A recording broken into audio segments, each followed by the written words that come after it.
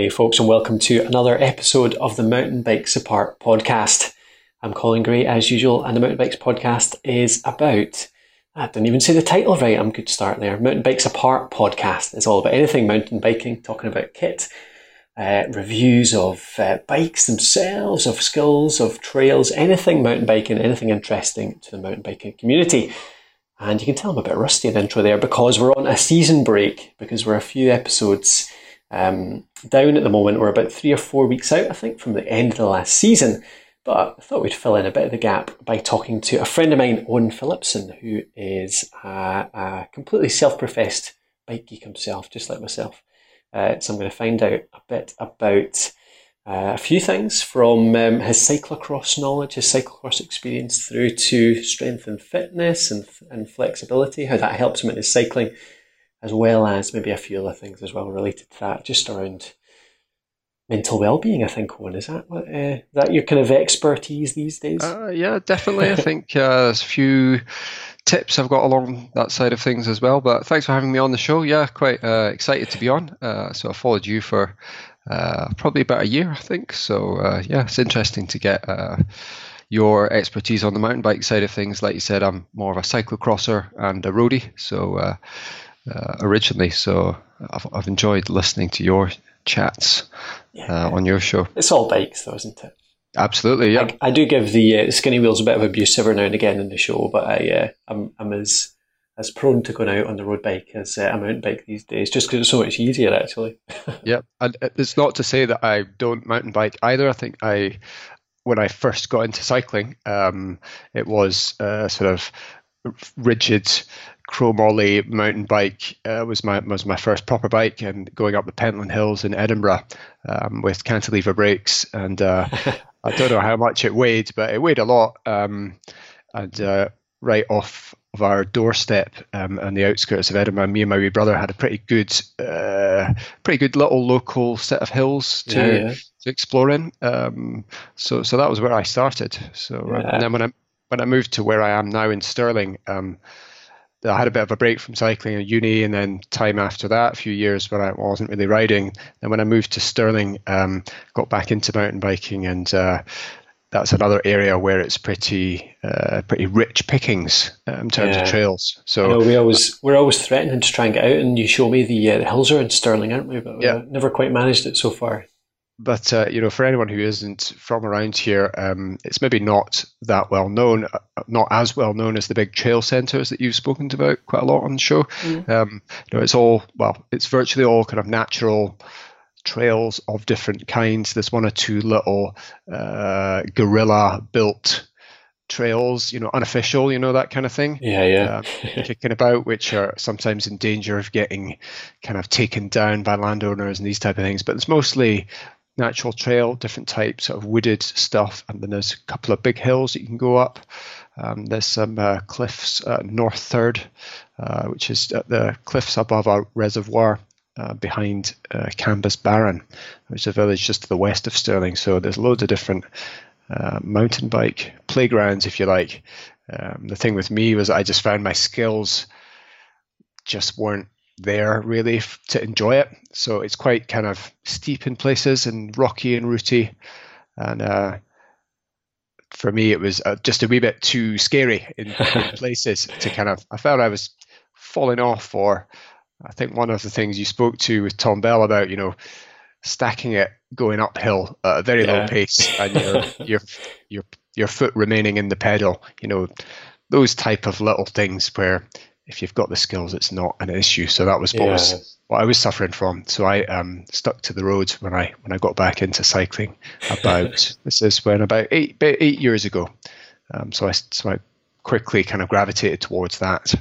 See, I think that I'm certainly not the most skilled mountain biker in the world by any means, but I'm not too bad, I think, and I still fall off all the time. I feel like sometimes, maybe not as much as I used to, but there's something definitely around.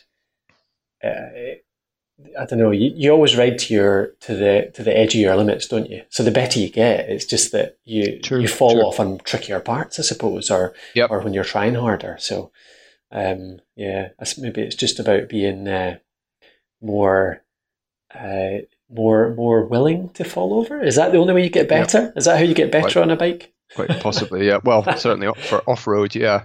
I guess if it's natural terrain and there's quite a few sort of rocks and bits like that about, it's sometimes those falls can be a bit unpleasant. So there's certainly a few bits that I just wouldn't ride. Going up, there's one of the hills I mentioned is called Damayat. So it's behind the Stirling University, and there's quite a few sections of that where it's quite a large, almost like a rock gardeny bit, natural though, and there's some of the best guys can ride up it and down it. Stu Thompson, for example, of Cut Media fame, the guy that films the Danny McCaskill videos, is one guy who lives around here, and he's someone who I've seen videos of him just kind of that trials riding style of mountain biking where you can kind of hop and haul yourself up a particularly tricky bit. He's one of those sort of really good riders around here who can ride that particular section. I think if folk want to see what that looks like, I think if you hit type Danny McCaskill Stirling into YouTube, there is a video of him demoing a new Orange 5, I think it was, or it was a new orange frame that they got him to ride and do a wee video around Stirling. That was kind of before he got really super famous like he is now. And there's a nice bit of him doing a bit of sort of downhilling and a few tricks, kind of rolling across a few things like fallen logs across a river and stuff, and it's kind of foreshadowing of the sort of really daredevil stunts that he was starting to pull a bit later. So that's quite a nice one, just to see the area that I'm from and put it in context with such a famous rider. Yeah, definitely. That's cool. Yeah, because it's like you said at the start, it's just not a place that people think of as a mountain biking area. We more think of where you started out, like Edinburgh. So Pentland Hills are pretty good, but actually just south of Pentland, of the Pentland Hills of Edinburgh, is Peebles, of course, with two of the best trails in the country. You've got Glentress and Arleithen. So coming up to the Central Belt, north of the Central Belt, I should say, I've been kind of struggling to find any places. I suppose I was spoiled, like yourself, in my youth. So even though we've got some good hills just in Perth, we've got the Canoe Hills, which are actually, there's some good mountain biking up there. And then across to Crieff, there's some good stuff across there as well. And then Stirling, of course, but it's just all, sometimes I just feel like it's, I don't know, I just feel disappointed when I go out because it's just not people. I mean, so Stirling's like possibly an unknown or slightly underrated area, I think. I mean, like you say, you've got your big trail centres and your famous areas, and somewhere I think that if, as a mountain biker, you maybe need to take a little bit of time to get to know it, but for the locals are definitely spoiled, and I think they probably are quite happy that it isn't that overcrowded as well. But local riders, I mean, there is a great local scene, you could call it, with a lot of riders, especially midsummer. I mean, you'll get sort of 30 riders at the top of the hill, all who've come out with different wee groups, and they'll just be sitting up top of the hill in the sun if it's a nice night. That sort of thing is not uncommon. So Cool. So, all right, let's get over to, one of the reasons I wanted to talk to you on this was the fact that you're a cyclocrosser. That's your main sport, isn't it? Yeah. So I went to that after doing road. So it was mainly that's my main sport now, I would say. Yeah. Right. Okay. So part of the reason I think I wanted to talk about it was because I keep asking you questions about it because I'm kind of interested. And I think the reason I'm interested right now is because when you get into the winter, obviously you can go out mountain biking. Mountain biking is a great sport to do over winter as well because it doesn't matter when it's rainy and muddy. It's actually kind of more fun because of that, as opposed to road biking, I think, which just gets miserable in the winter. I'm led to believe. But for some reason, I'm not sure why, I find that the mountain biking events tend to dry up over the winter. So even though mountain biking is a great winter sport, you don't tend to get many races, you don't get many events going on. Whereas cyclocross seems to kick in during the winter season, or when it starts to get cold. So it feels every year I get to like September, October and think, maybe I should get in this cyclocross sport because, there's a few races to go along to, events to go to. So that's why I started thinking about it, why I thought it might be of interest to folk that listen to the show. So first of all, what is cyclocross then? Talk us through it. Give me a wee sort of few-minute introduction to the sport.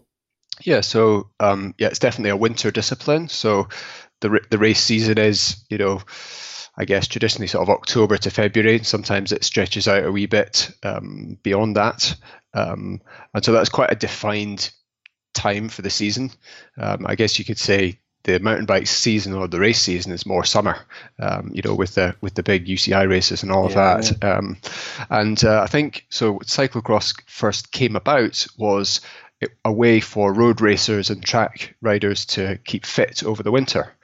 And legend has it was just a challenge to get from village A to village B by any means necessary. Riding through fields, hopping over walls and things like that. So it was, that's where the sort of obstacles came into it.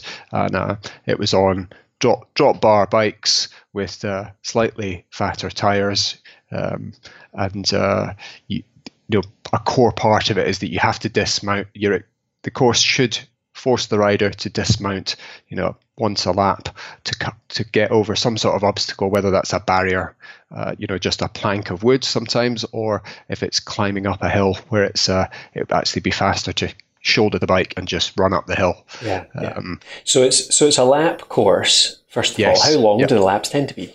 So the laps are somewhere between, 7 to 10 minutes, maybe. Okay, so quite short laps generally. Depends how fast you are, but they're definitely a lot shorter than an XC course. Yeah. And it's the senior disciplines are kind of 1 hour essentially plus one lap or something like that. Okay. Whereas if you're some of the veteran categories or junior categories can be 45 minutes. Mm-hmm. Just depends on the age group and the level. Mm-hmm. So it sounds like it's a reasonably short, sharp type of race. Like you're doing quite quick laps. You're doing it a bunch of times, and it is less than an hour generally. Yep, yeah. And like the cross country mountain biking, it's that mass start. So it's the same situation as that, where the gun goes off and it's fast as you can with a big bunch at the beginning. So the sprint is at the start is the thing there. Yeah, and you've got for the racers who are trying to win, it's pretty key for them to get into the first corner in a good position. So that's one of the key considerations if you're taking it seriously. I think for everyone else, and that's one good thing about the sport, especially in Scotland, and I think also in England as well, and in the US, that there's a good participation sport. So the guys and women in the middle of the pack can race to compete with themselves or people of a similar sort of level. If you're getting all bunched up on the first lap, somewhere towards the back, then that's fine. You can still enjoy a pretty hard race with people who are of a similar sort of level as you, and still enjoy it. Yeah, with laps that length, you're not going to be left way behind or anything, right? So you're going to be something around.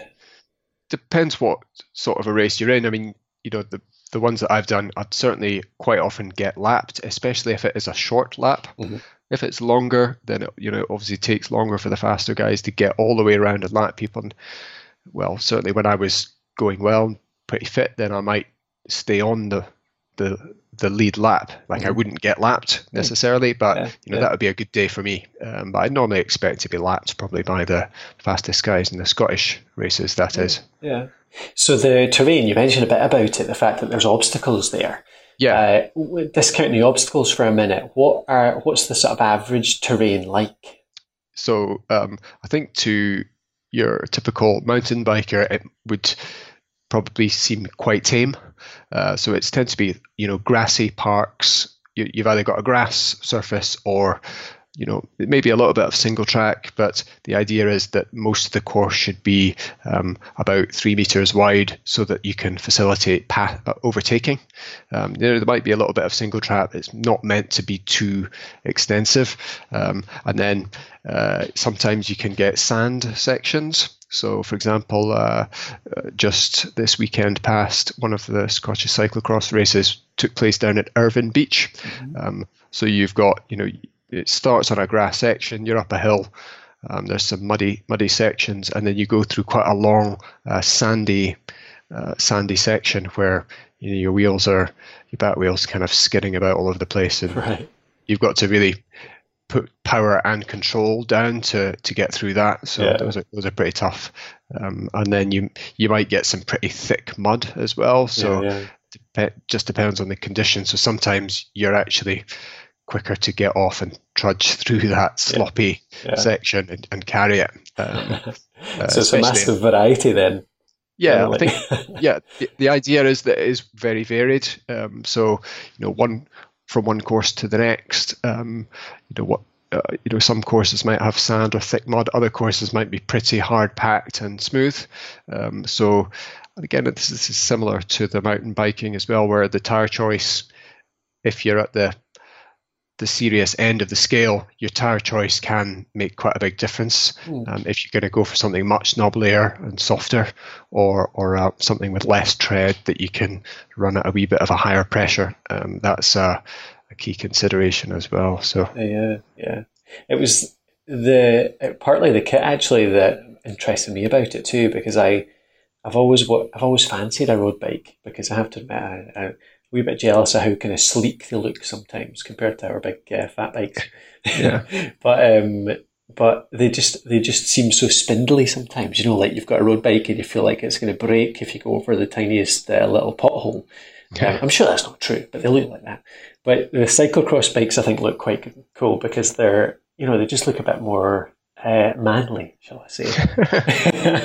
Chunky, totally. the chunky tires. Yeah, and when I mostly use that kind of bike for commuting, I suppose.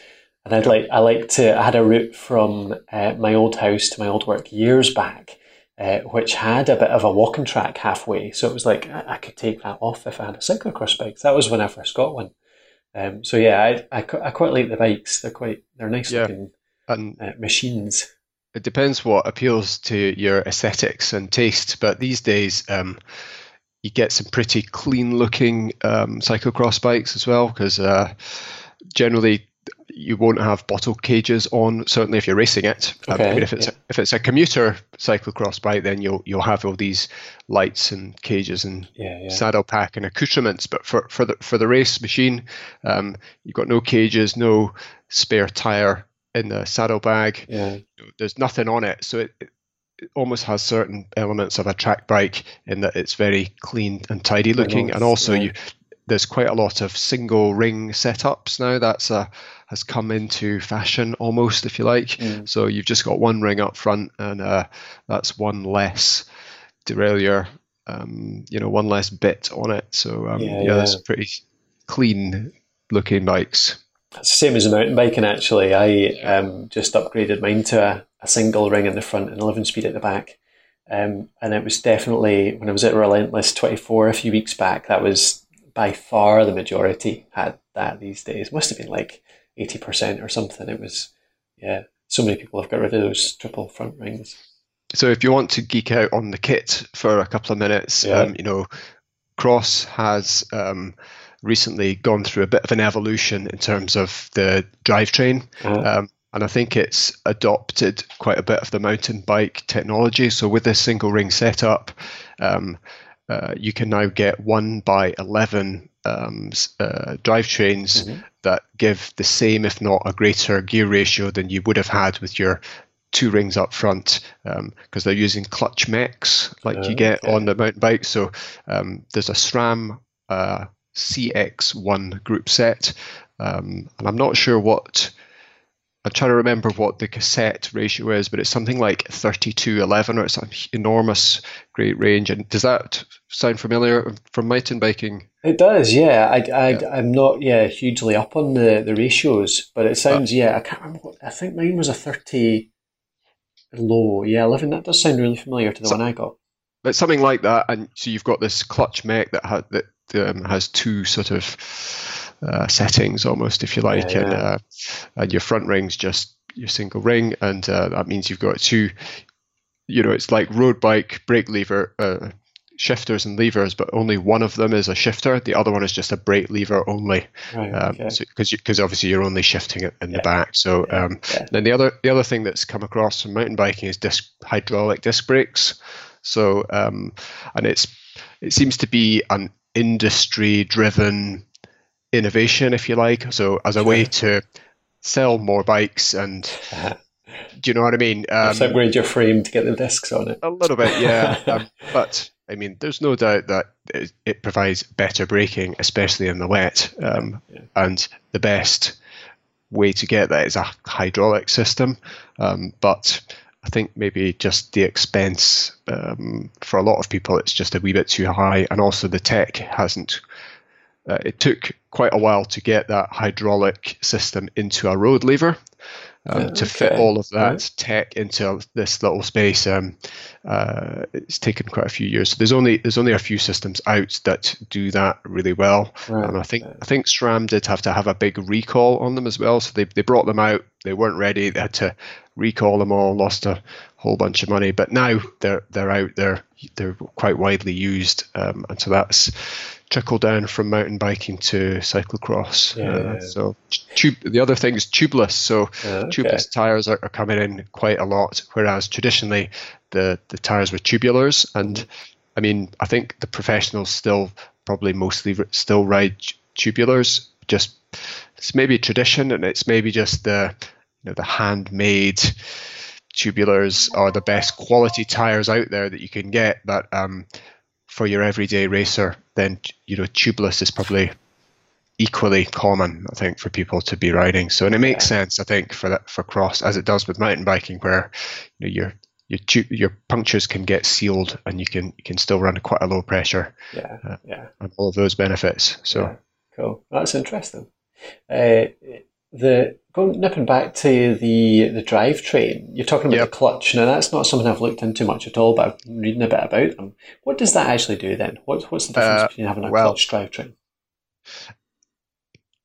I think I've almost reached the limit of my knowledge on it already. So I'm making it sound like I know exactly what I'm talking about. But as far as I understand it, the mech will has extra pivots on it so that it can move further out to reach those big gears on the back. It just lets it cover a larger cassette, possibly. Right. So it's a different engineering design to the traditional sort of parallelogram shape that you've got on your traditional mechs. It's got extra pivots, and it's also under higher tension.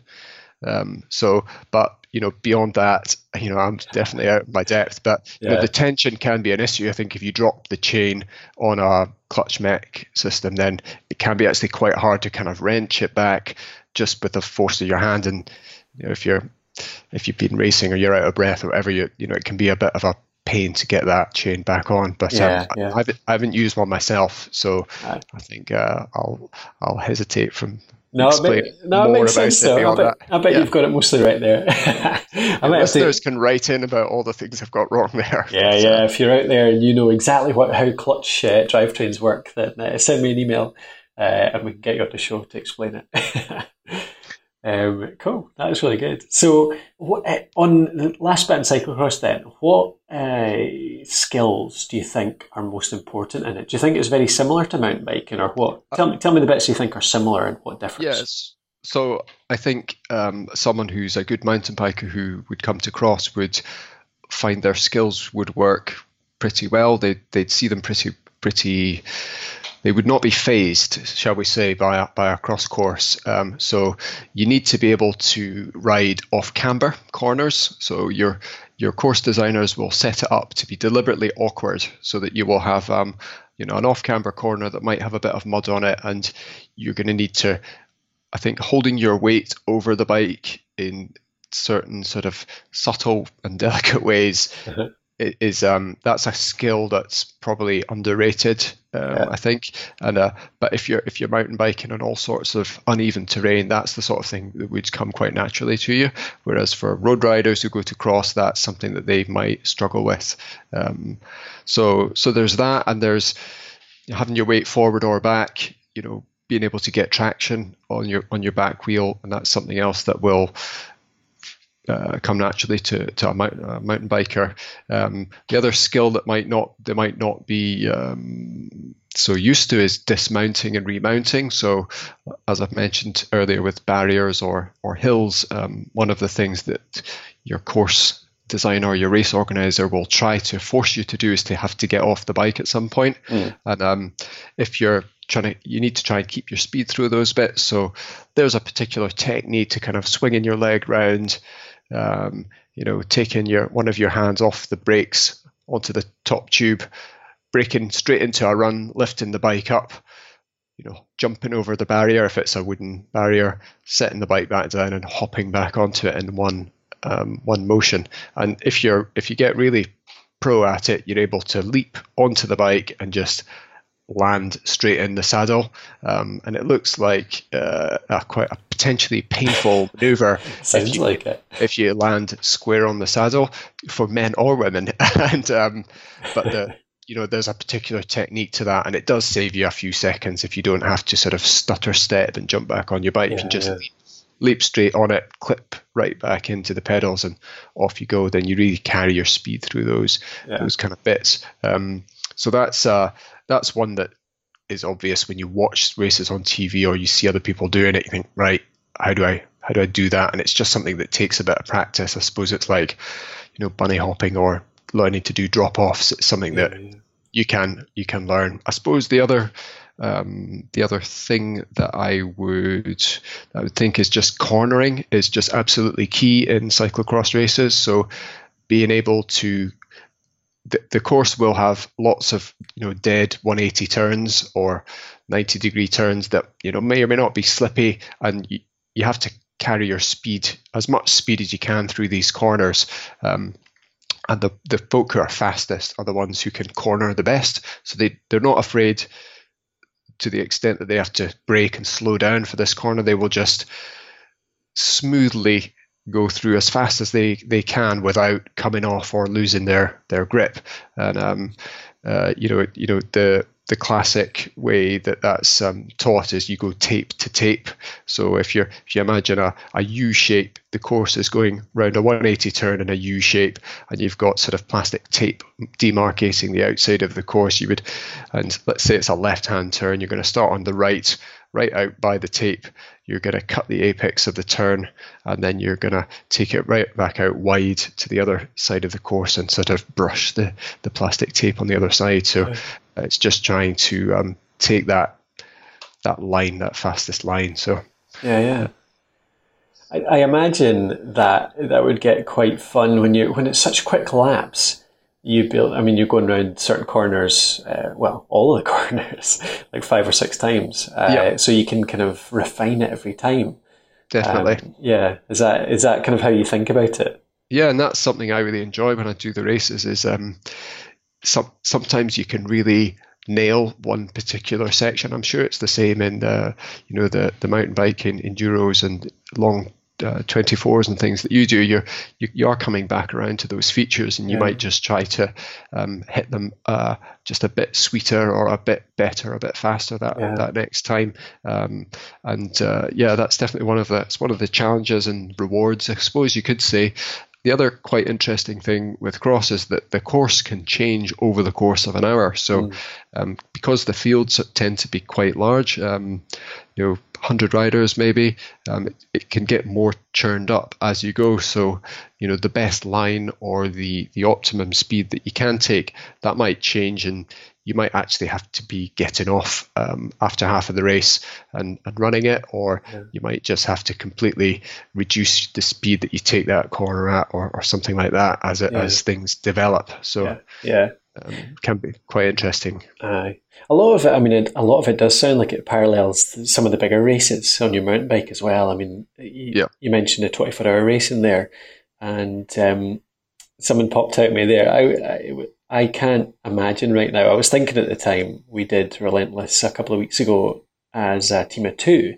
And actually, it's a wimpy team of two on my part because my brother was doing 2/3 and I was doing 1/3. So I was only doing 8 hours because he's training for some really big races right now.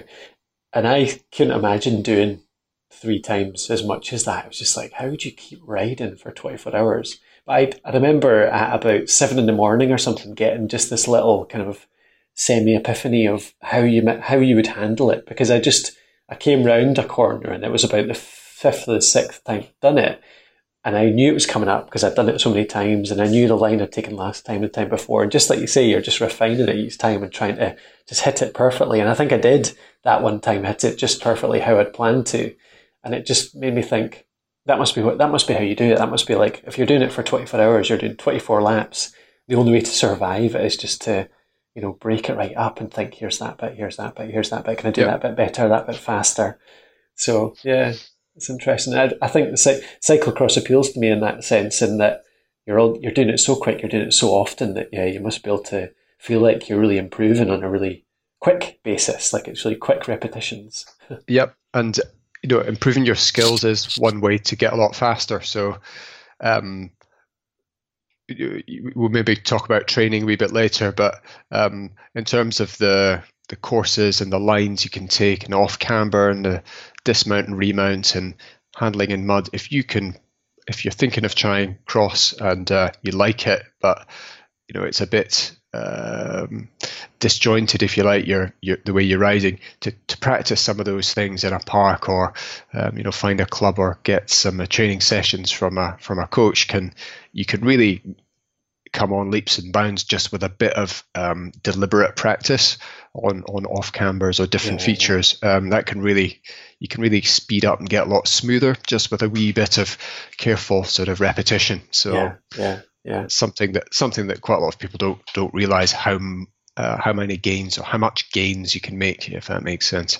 Yeah, no, I always remember thinking that every time we went down to Midget Glentress earlier on, I always wanted to just spend a day or an afternoon at least, like just sessioning some of the sections just to get much better at it. Because most of the time you go down, you just do one lap.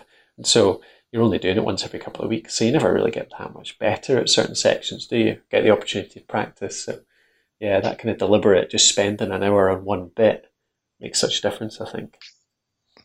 Yeah, and I think if you're racing and you're wanting to be fast, that's something that is natural to be doing. Whereas if you're just out for pleasure riding, I've kind of felt this when I was mountain biking locally, was that I wanted to get better, but it felt like overkill to go back and like session one bit and one drop off. It felt like you kind of taking it a bit too seriously or trying too hard, but that is the way to get better, is to put in a bit of practice. You maybe do that on your own or something, if you feel self-conscious about it. Yeah, for sure. Cool. No, that's really interesting. Thanks for that one. I mean, I know I've kind of peppered you with questions about cyclocross for the last little while, but the last few months, but that's really good to just get a massive overview of the sport. And I hope I'm sure it's been interesting to the folk listening. So if you're out there, you fancy trying a cyclocross race, where would you look actually? I mean, there's a fair few listeners in Scotland, but do you know England too, like the UK at least? Okay, so in Scotland, I'm just checking the address now, but it's Scottish Cyclocross Association, and I think it's scx.org. Cool. Don't worry, I can link to them in the show notes, so there's no need to get it exactly right. If you know the organisation, is there a similar one in England as well?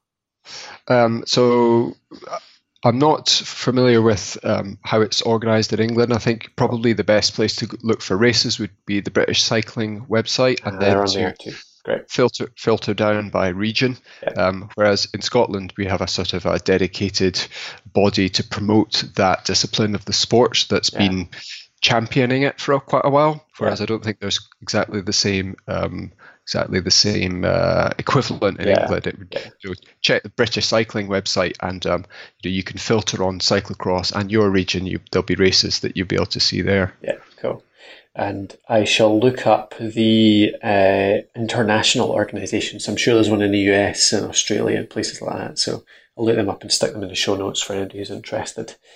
That'd be good. So, right, I've kept you longer than I intended to already, but I do want to ask you about, we were chatting recently about your the habits you've been working on. So let's try and cover this in a few minutes. Like just what, I'll maybe get you back on it at some point and talk about this properly. Sure thing. And your training and everything. Because you're sort of, you always seem very dedicated to your training, really good at sticking to it. So you're talking about in terms of strength and flexibility. Yeah, exactly. Like yeah, so you've been trying to stick to it, and this is something I've been trying to do as well in the last few weeks. So I'm interested to hear what you're doing right now. So what does your strength and your flexibility look like right now? Yeah, so what I'm doing is something called GMB. So it's this is an online course that you can do called Gymnastic Bodies, and there are a few different companies or websites out there at the moment that do that sort of thing, where it's strength and flexibility programs that incorporate elements of yoga, gymnastics, body weight exercises where you're not lifting weights, you're just kind of lifting your own body, stuff like that. And all of this came from I used to suffer from back pain when on the bike, and I tried various different ways to kind of get rid of that, and slowly through going to physios, getting massage, and kind of started to figure out which bits of my body, which joints were kind of leading to that pain. And so it seems to be mostly spending my whole day sitting at work leads to sort of tight hips, which goes up into your lower back. And the other issue was just the way my keyboard and computer was set up, so I was kind of craning forward and getting sore neck and shoulders. So I tried to change my posture and keep good habits at work, but also started these strength programs to try and get extra flexibility in my hips and just better all around strength. So the GMB system is designed not to give you sort of huge pecs and massive guns or anything. It's more just to give you your body good general strength for like everyday things like taking the bins out or lifting up your child, things like real strength. Everyday things that, to be honest, quite often are things that can cause you an injury. Mm-hmm. It's and the exercises are very sort of unspectacular and simple. So it's it's things like it's sort of yoga type movements or stretches on the ground, or weird sort of frog hops and movements that are a bit like if you know yoga, the head down dog, downward facing dog type movement where your body's kind of bent over in a sort of pyramid shape, and you're trying to sort of walk on your hands a little bit, and it's developing just the strength, the motor skills of different muscles in different parts of your body that mean you can move around fluidly, and so I found that certainly it's helped my back, it's helped my hips to loosen off, things like that, and it's almost prevention rather than cure. So for a while I was getting massage and physio, and I felt like I had to keep going back in order to keep my body right, because sitting at a desk and riding the bike a lot were essentially unnatural positions to be in, and so when I looked at maybe prevention rather than cure, it's kind of getting into more squat positions, learning how to lift properly and getting flexibility in your back so that you can twist behind you without causing a problem, things like that. So so how often is that? How often and how long is this workout? Okay, so the course that I was on, the idea was to do it daily for like 10-20 minutes or something like that, and during the summer, sort of August this year, I kept that up, sort of daily practice, or maybe 6 times a week for 20 minutes, and that's quite an effort to keep that up every day. More recently, it's more like 2-3 times a week that I'll do it. Yeah. And have you seen much effect from it? Have you felt the benefit?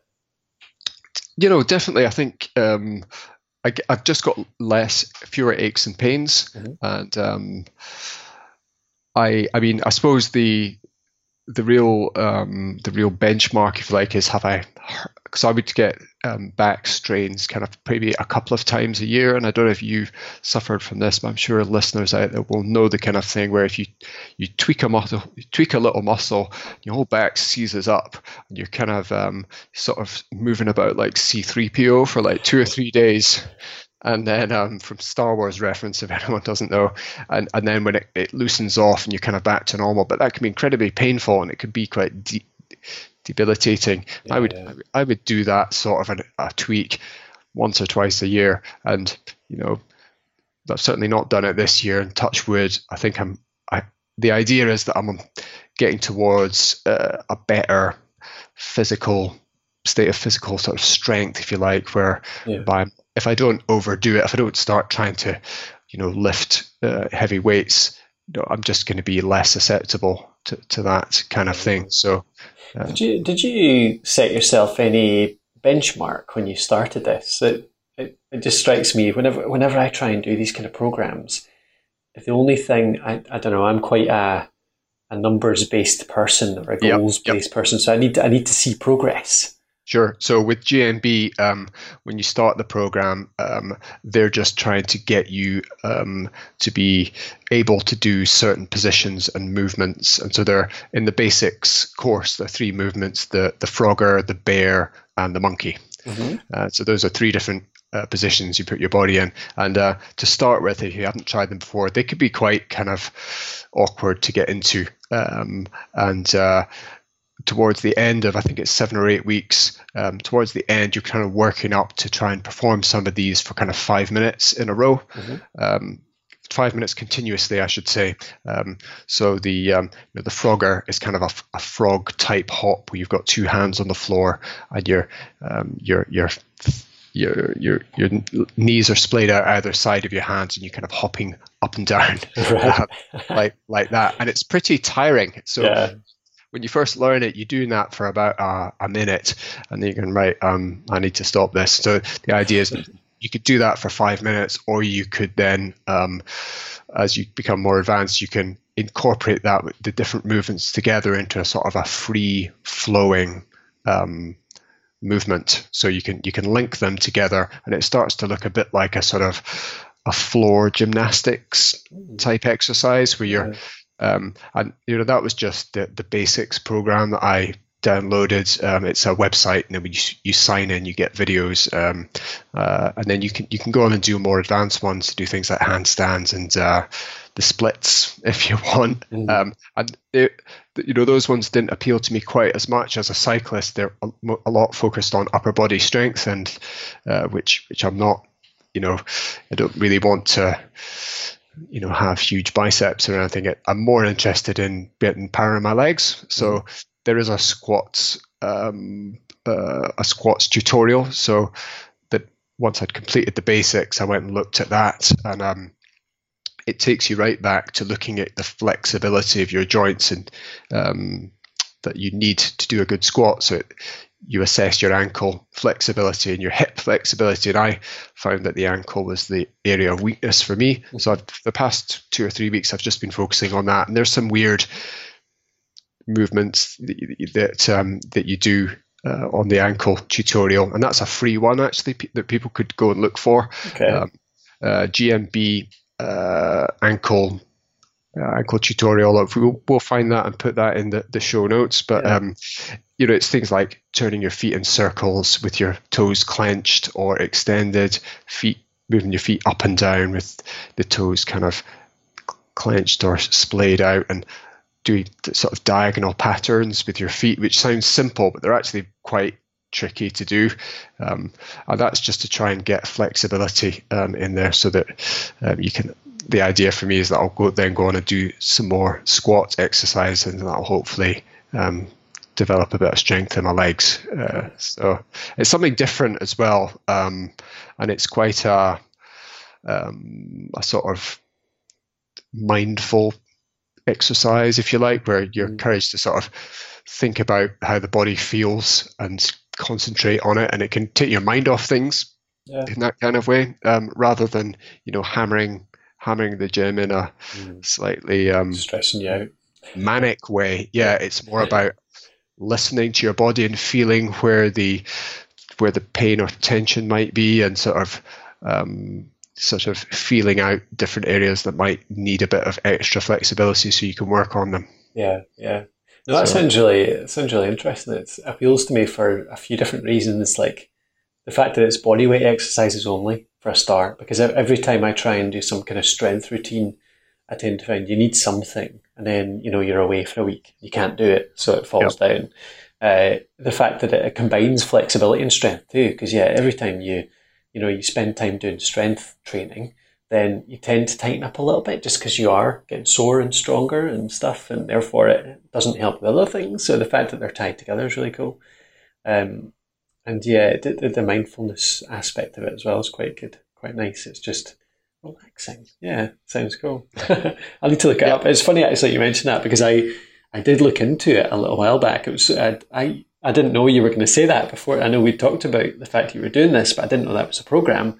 But it was I'd heard about it on the Tim Ferriss show, because he got one of the guys from that designed the program, or one of the runners of it. Was on his show, so I had looked it up from that.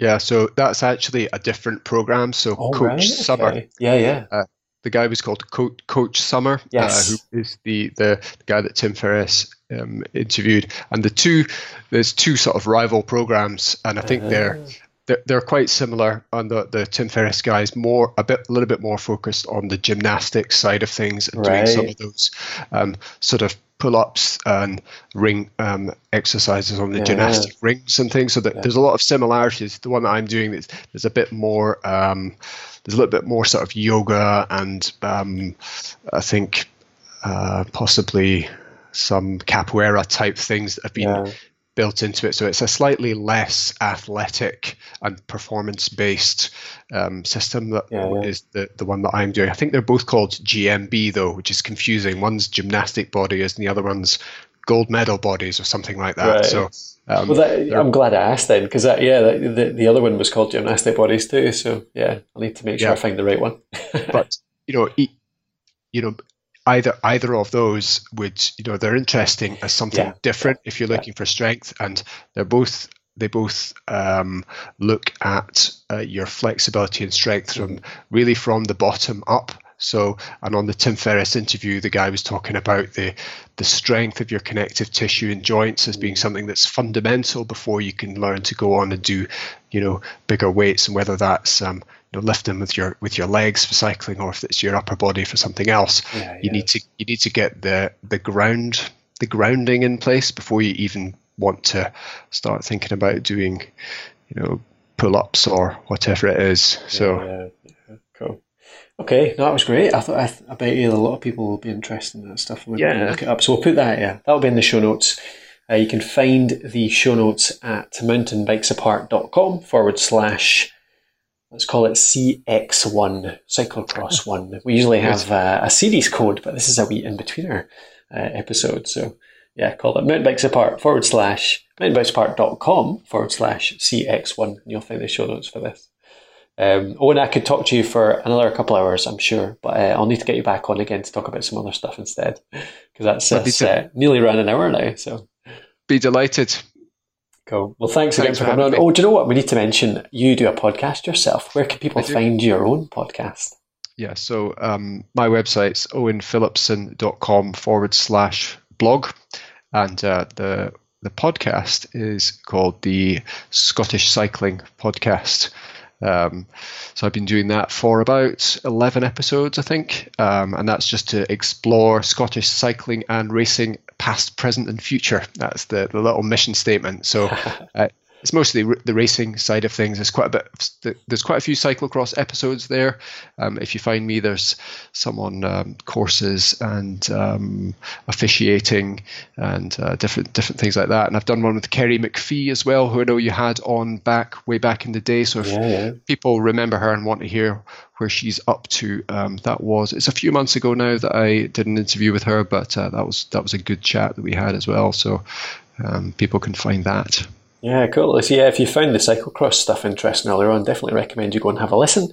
I've been really enjoying it, actually, listening along. So, yeah, good stuff. Now, that is it for this episode. We'll go on and I'm trying to think whether there's anything. We don't have plans to start the next season for another few weeks yet, but Tom and I will be back very soon. We'll update you. I am going to put out another in-betweener season, actually, around Relentless 24. I did a few recordings through the race. I tried to do a recording after every lap to gauge my mood and see how miserable I got through the night. I don't think it was too bad, but I'm going to try and put it together into an episode that I'll put out in probably the next 2 weeks. So that'll be another one before we start the next season. But Tom and I are planning the next season, so we'll be back in not too long a time. I imagine now, actually, it'll be probably straight after Christmas. We'll probably try and get it out first couple of weeks of January for season to start the season of 2017. That'll be a good place to start it. So thanks again for listening anyway. Thanks again for following along. Thanks for bearing with us during the season break. And I hope this has given you a little bit of food for thought during that time. We'll talk to you next time.